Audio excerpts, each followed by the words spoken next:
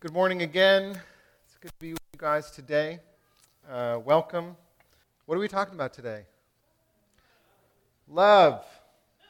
Good. We're all about. This is the summer of love. We're going through 1st, 2nd, and 3rd John until the end of August. We're taking love seriously, and we're learning what that means. So today we're going to be in chapter 4. Again, we're going to start in verse 7. We're going to go through verse 21, which I believe is the end of the chapter. The verses will not be on the screen behind me, but you can follow along in an app or in the books that you've got under your seats. Just go to the back of the Bible and then flip forward until you find 1 John. Find chapter 4, and then you're all set. Okay? 1 John chapter 4, verse 7. Dear friends, let us love one another, for love comes from God. Everyone who loves has been born of God and knows God. Whoever does not love does not know God, because God is love. This is how God showed his love among us. He sent his one and only Son into the world that we might live through him. This is love. Not that we loved God, but that he loved us and sent his Son as an atoning sacrifice for our sins. Dear friends, since God so loved us, we also ought to love one another. No one has ever seen God, but if we love one another, God lives in us, and his love is made complete in us. This is how we know that we live in him and he in us. He has given us his Spirit. And we have seen and testify that the Father has sent his Son to be the Savior of the world. If anyone acknowledges that Jesus is the Son of God, God lives in them, and they in God. And so we know and rely on the love God has for us. God is love. Whoever lives in love lives in God, and God in them. This is how love is made complete among us, so that we have confidence on the day of judgment. In this world, we are like Jesus. There is no fear in love, but perfect love drives out fear, because fear has to do with punishment. The one who fears is not made perfect in love. We love because he first loved us. Whoever claims to love God yet hates a brother or sister is a liar. For whoever does not love their brother and sister, whom they have seen, cannot love God, whom they have not seen. And he has given us this command: anyone who loves God must also love their brother and sister. The good news that we proclaim today, family, is that God is love. God is love. He is the definition and the source of love. Love originates in God himself and is shown perfectly through his Son, but it's made complete in God's people. You, me, us.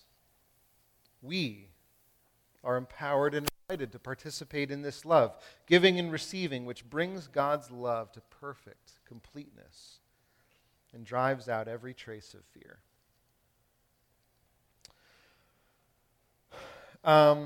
We've been talking about love a lot recently, right? And we always tend to think of the big stories of like what love demands of us. You know, we've talked about a few of them. One of those stories might be, a crazy couple who decided in college to fly across the world to a developing country to devote their lives and resources to giving medical attention to underserved people. It's a great story of God's love. There are other challenging stories. I was reminded again of the story of a 4'9" woman who lives in Terre Haute, Indiana, by the name of Eva Moses Core. I don't know if you've heard of her. I was watching a documentary about her life, and if you haven't heard her story, Eva was one of the Mengele twins during the Holocaust. Horrific story, but in 1944, when she was about 9 years old, her family, who were Jews from Romania, were rounded up by the Nazis, placed on cattle cars, taken to Auschwitz. At the selection platform, her mother, father, 2 older sisters were set aside and ultimately went to the gas chambers, last time that she ever saw them again. But her and her sister happened to be twins and were set aside for experimentation by a guy named Joseph Mengele, who had this wonderful nickname called the Angel of Death. And they were experimented on as little children. And so she went through this horrific experience. And afterwards, once she was liberated and started to grow up, she used much of her life to track down the people, the war criminals that had caused and carried out these things. But she found that no matter what she did, it didn't cure this incredible bitterness that she harbored towards Mengele and the Nazis for what they did. You ever hear one of these stories? And this began to change in many, many years later, in 1994, the 50th anniversary of the liberation of Auschwitz. After a period of incredible soul-searching and struggle, Eva concluded that that the only power that she had was the power to love her enemies. So she made a decision that she was going to forgive her tormentors. She called it sharing the cure. And this sharing the cure became the mission of her life.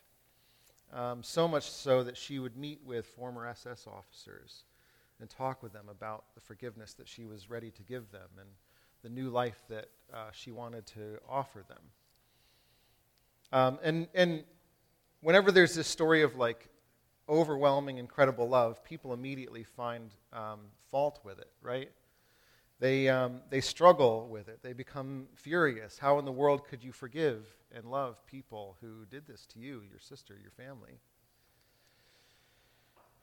But she said that her decision wasn't about the perpetrators, actually. This is a quote from her. She says, I discovered about myself something life-changing. I discovered that I had the power to love. No one could give that power to me, and no one can take it away. It was all mine to use in whatever way I wished. She even talked about how she chose to forgive and love Mengele. And she says this. She says, and if I forgive Mengele, the worst of them all, I might as well forgive everybody who ever hurt me. Right? We think of love as being this sort of wishy-washy emotional feeling, this fuzzy-wuzzy kind of thing. A Hallmark card. But love is tough. It's strong, it's gritty, it requires much of us. And I don't know what you, like, I'm always amazed when I hear these stories of people who find the power to, like, love their enemies, and I'm moved by those stories, but at the same time, they always discourage me, too, because, like, I have a hard time loving my kids. And they're not half bad. So again, our text today, 1 John 4, talks a lot about love. We're hearing about love again. In fact, this is kind of the crescendo of love in John's letter. 26 times the word love appears in this passage. 26 times. 51 overall in John. It's like, okay, we get it already. You like love. If you were here last week, I subbed in and played guitar for the first time on a Sunday in a long time. And I'm not a very good guitar player. And so because of that, I transpose every song that I'm going to play into the key of G because it's easier to play as a guitar player. That the capos are worth their weight in gold, let me tell you. Because it's I know other keys, but I'm not proficient in them. I want to transpose them into something that I can play naturally, confidently, right? And it's as if John only knows how to play in one key. It's as if everything that he does gets transposed into the language of love. So we're talking about love again, which might be hard for some of us. I get it. All this love talk.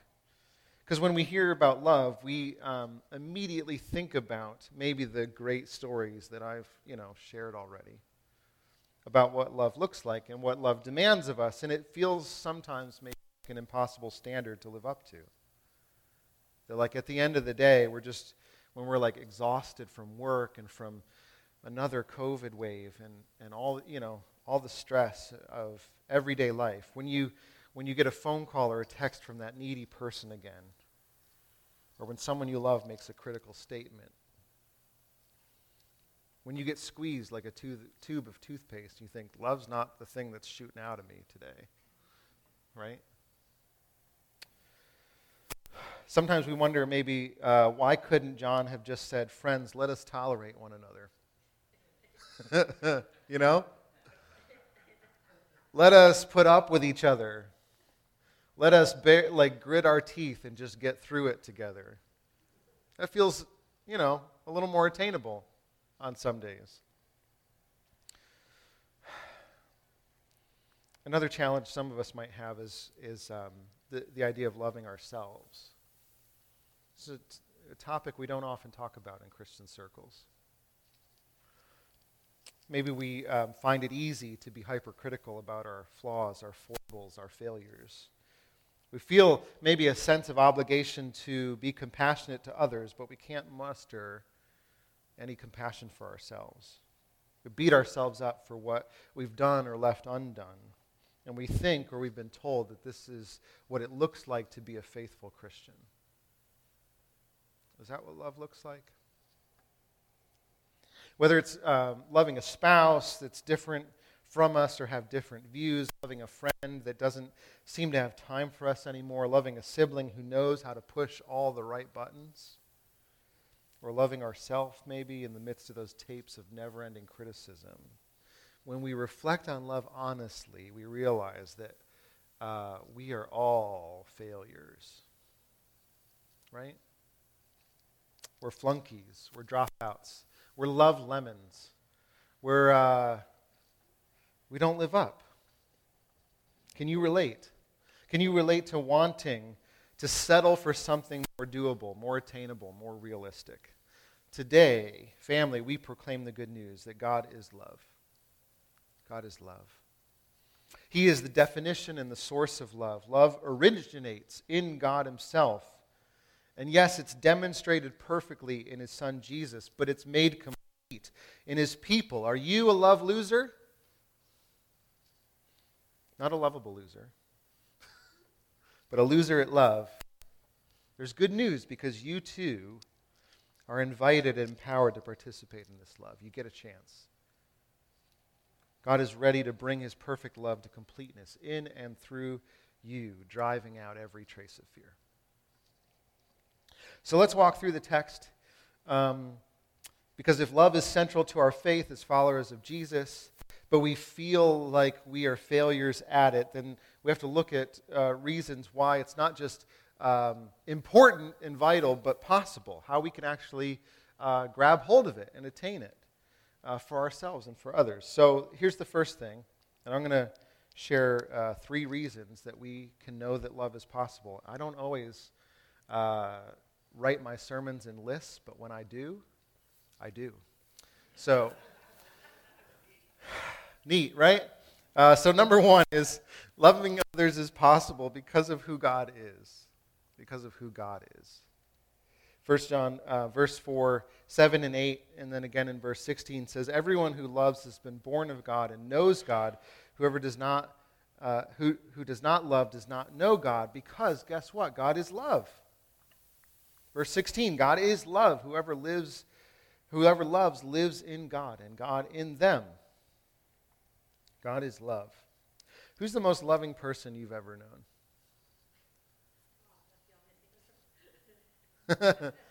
No, I mean like people in your actual life. Like, who's the most loving person you've ever known?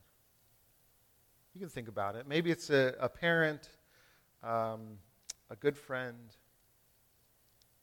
Picture that person. Picture the love that you've received from them. Even though that person might be a picture of love for you and loving to the very core, would you say of that person that they are the definition of love? That love defines everything they are and everything they do. They may be loving, but usually we would say that love doesn't completely characterize that one person. So when John is talking about God, he's not saying that God is loving. He's saying God is love. It's more than just a metaphor. It's more than just a characteristic. God is love. It's his identity that completely encapsulates who he is. He is the very source and the definition of love. Love flows from God's presence like light flowing from the sun. It's just what happens. It constantly expresses who he is. God's love is a truth more basic and reliable than the ground that we walk on, the air that we breathe. It's the very essence of his being, and it saturates every fiber of his being. All of his attributes and all of his activities are defined by love. When God creates, he creates in love. When God rules, he rules in love. When God judges even, God judges in love. Love is never absent from God's being. And we see God's love in action when we see Jesus. He is God's love on display.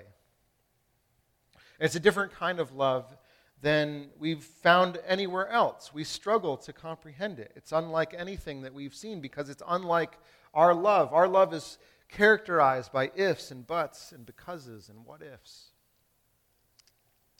Henry Nouwen puts it this way about our sort of love. He says, yes, I love you, if. I love you if you are good-looking, intelligent, wealthy. I love you if you produce much, sell much, buy much. I love you if you have a good education, a good job, good connections.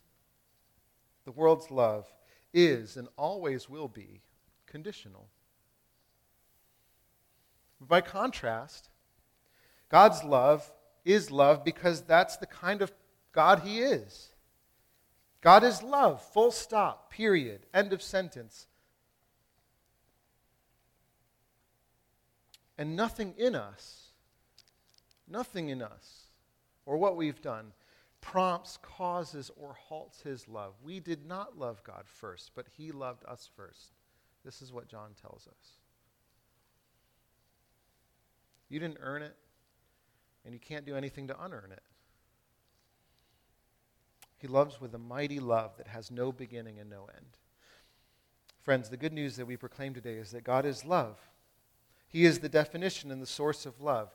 Love originates with him, is demonstrated in his Son, but is made complete in his people. Today, we, even love losers and failures, are invited to participate in this love that brings perfect completeness to you and to me, driving out every trace of fear.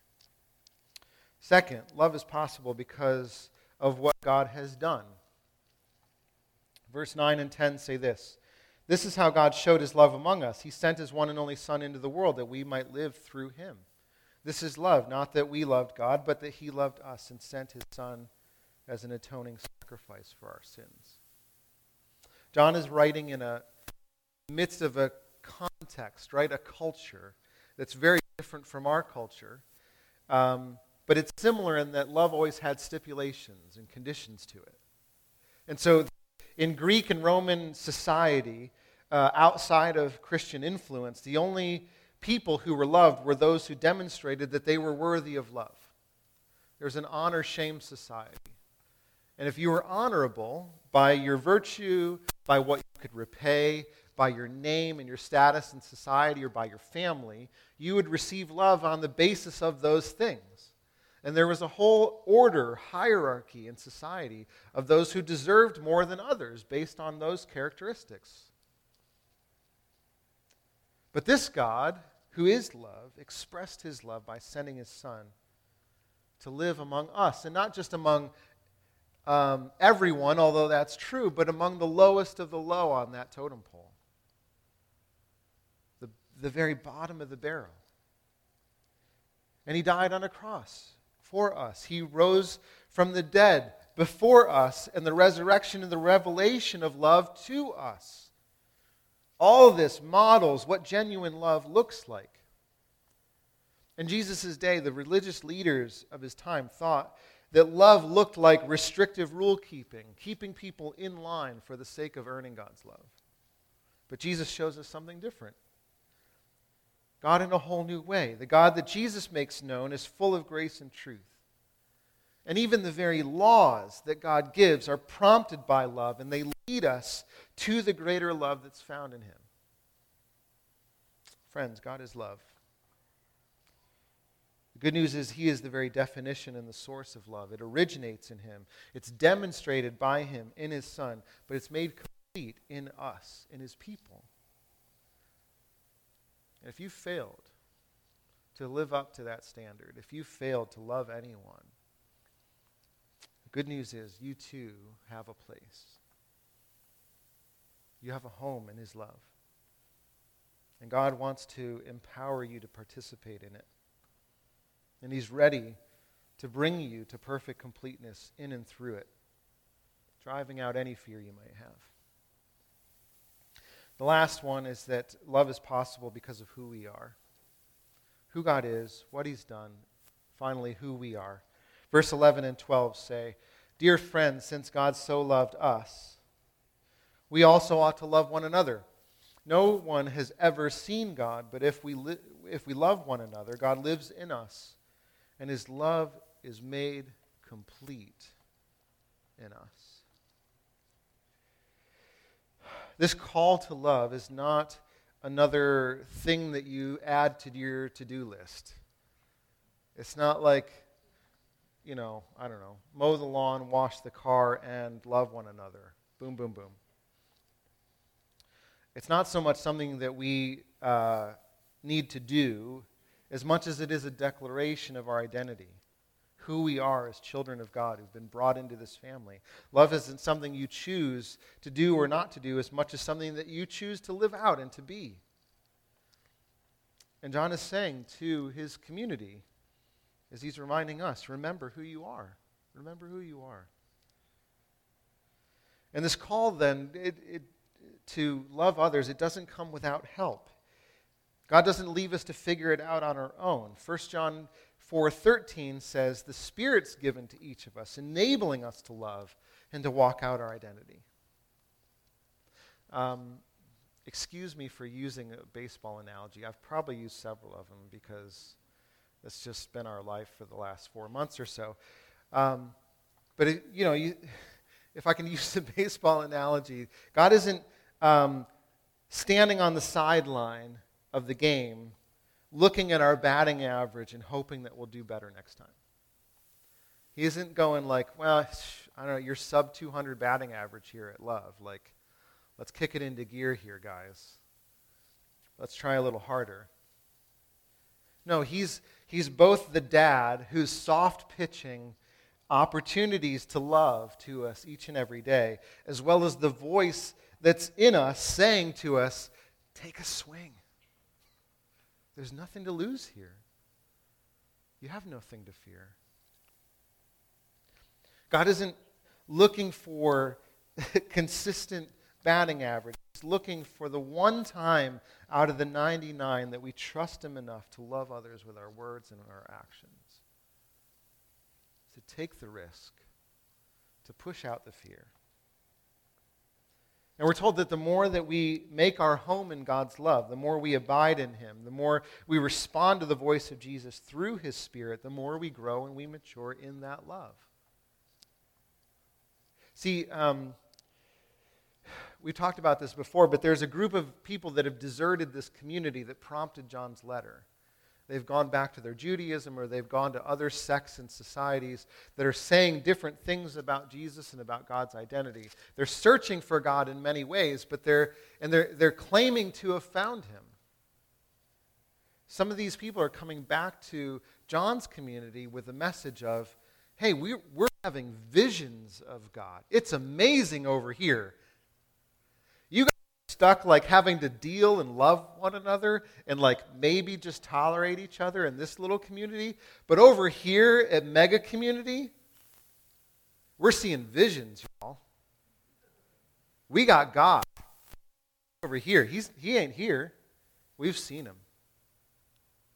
And what does John say? He reminds his community, no one's ever seen God. Those people over there that claim that they've got visions, they're off their rockers.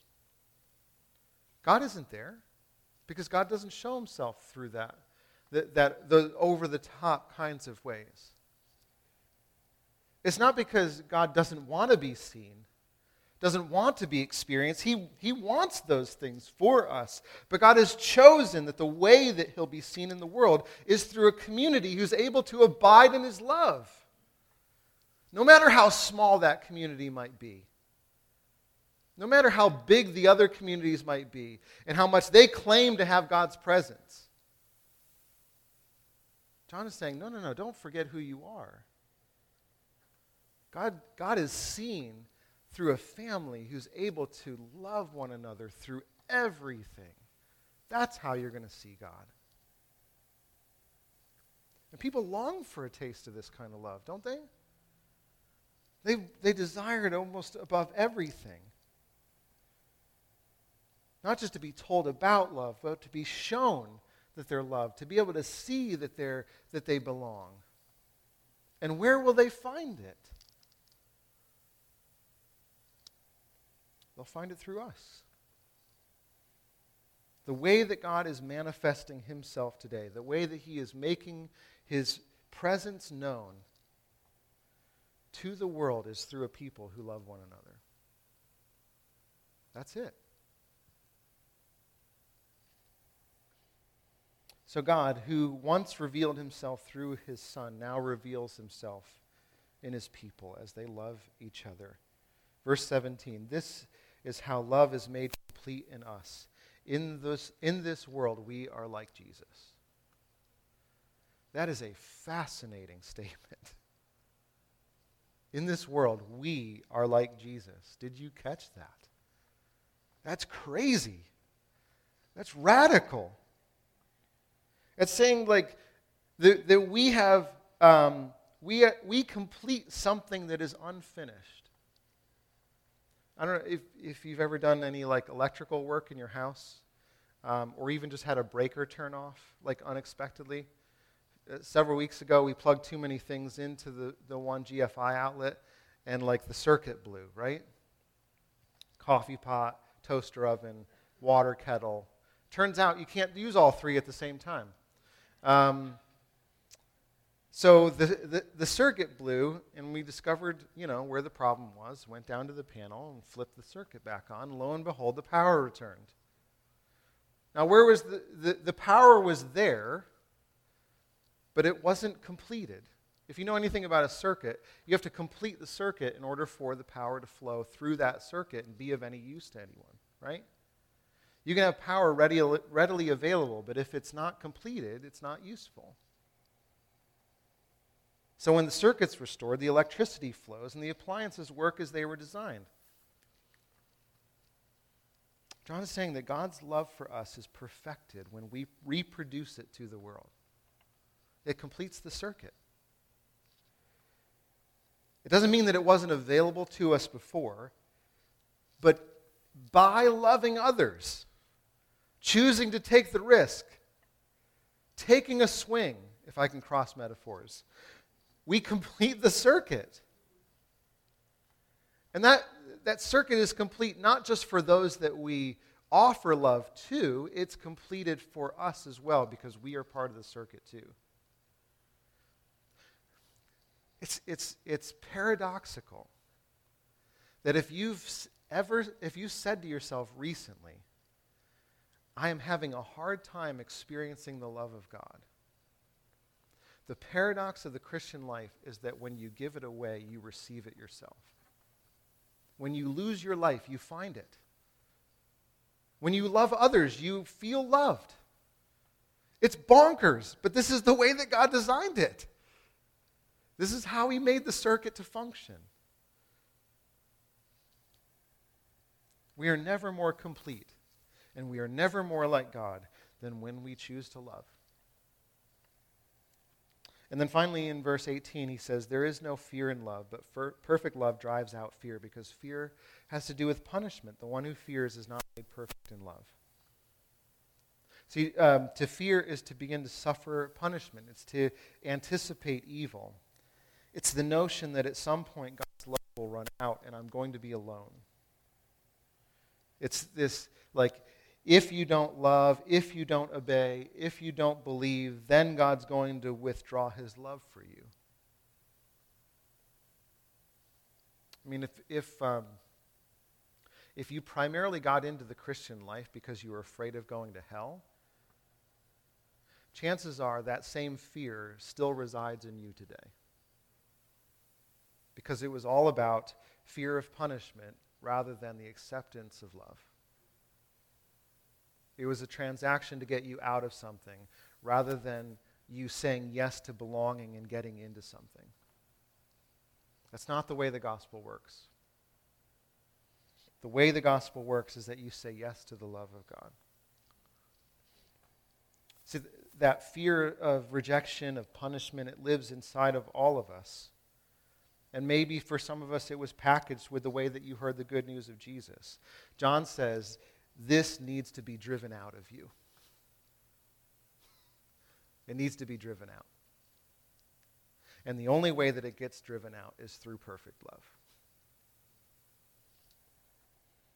The only cure for this fear is God's love.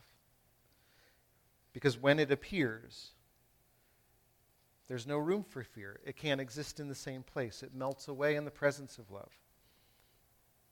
So once we are assured that we are like him, that we are God's children, and that his love for us, for you, will never cease, then and only then can you cease to be afraid. When you're upheld, when you're surrounded, when you're supported by this love, who in the world could be afraid, right?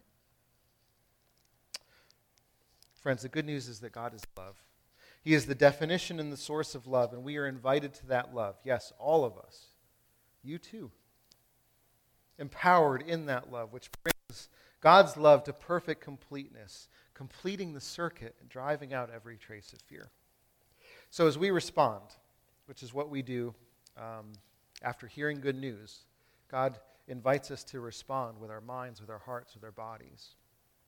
As we respond, let me ask, when do you feel like a failure at love? When do you go through this cycle of failure, feeling guilty, giving up, picking yourself up, and then trying harder next time? Where does this cycle happen for you? Is it in a certain relationship like your spouse or your kids? Is it in a certain environment like work or school? Is it with somebody here in this community that you feel like you've failed? Chances are there is some type of fear connected to that inability to love. And it's a fear that can only be driven out by the love of God. For me, so often, my inability to love others is connected very often to my fear that I don't want others to think that I don't know what I'm doing. I have this fear that I'll be seen as incompetent or incapable. And the moments when I struggle to love others are when I'm in situations or environments that trigger my need to look smart, strong, wise, capable, put together. And so for me, perfect love is completed when I can actually rest in my vulnerability. When I can say, I don't know what to do here, and I don't know what to say, but I know that God is love. How about for you? Where does fear rule the show? Where does it keep you from loving others? Where does it, to go back to my baseball analogy, when does it keep the bat on your shoulder? Because you're too afraid to swing. Is it fear that you'll get it wrong, fear that you'll look like a fool, fear that it'll take more than what you can give? Identify it, name it, and bring it before God. Perfect love has the ability to drive out all those fears and more. And the good news is we're all beginners. We all get a fresh start every day. And so today, friends, God is here, and we have a new opportunity to love whoever happens to be within our reach. So take a swing. Take a swing. If we start small, greater and greater opportunities will come our way. And then maybe one day, I don't know, maybe one day we'll be able to love like this 4'9" woman from Terre Haute. Or a couple that's living in Swaziland. Let's pray.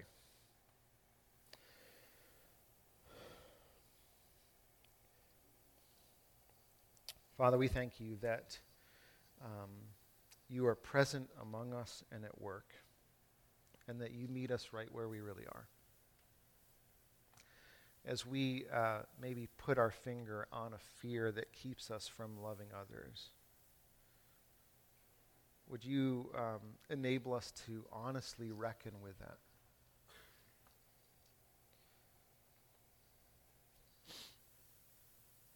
Not just so that we would know it's there, but so that you could baptize that fear in love so that it could no longer have a foothold in our hearts. God, we thank you that your love is most perfectly displayed in your Son, a love that we so often can't comprehend. But we thank you that it's not just a distant memory. It's a present reality that we get to say yes to. So enable us, God, to say yes. And empower us by your Holy Spirit to carry it out. In Jesus' name.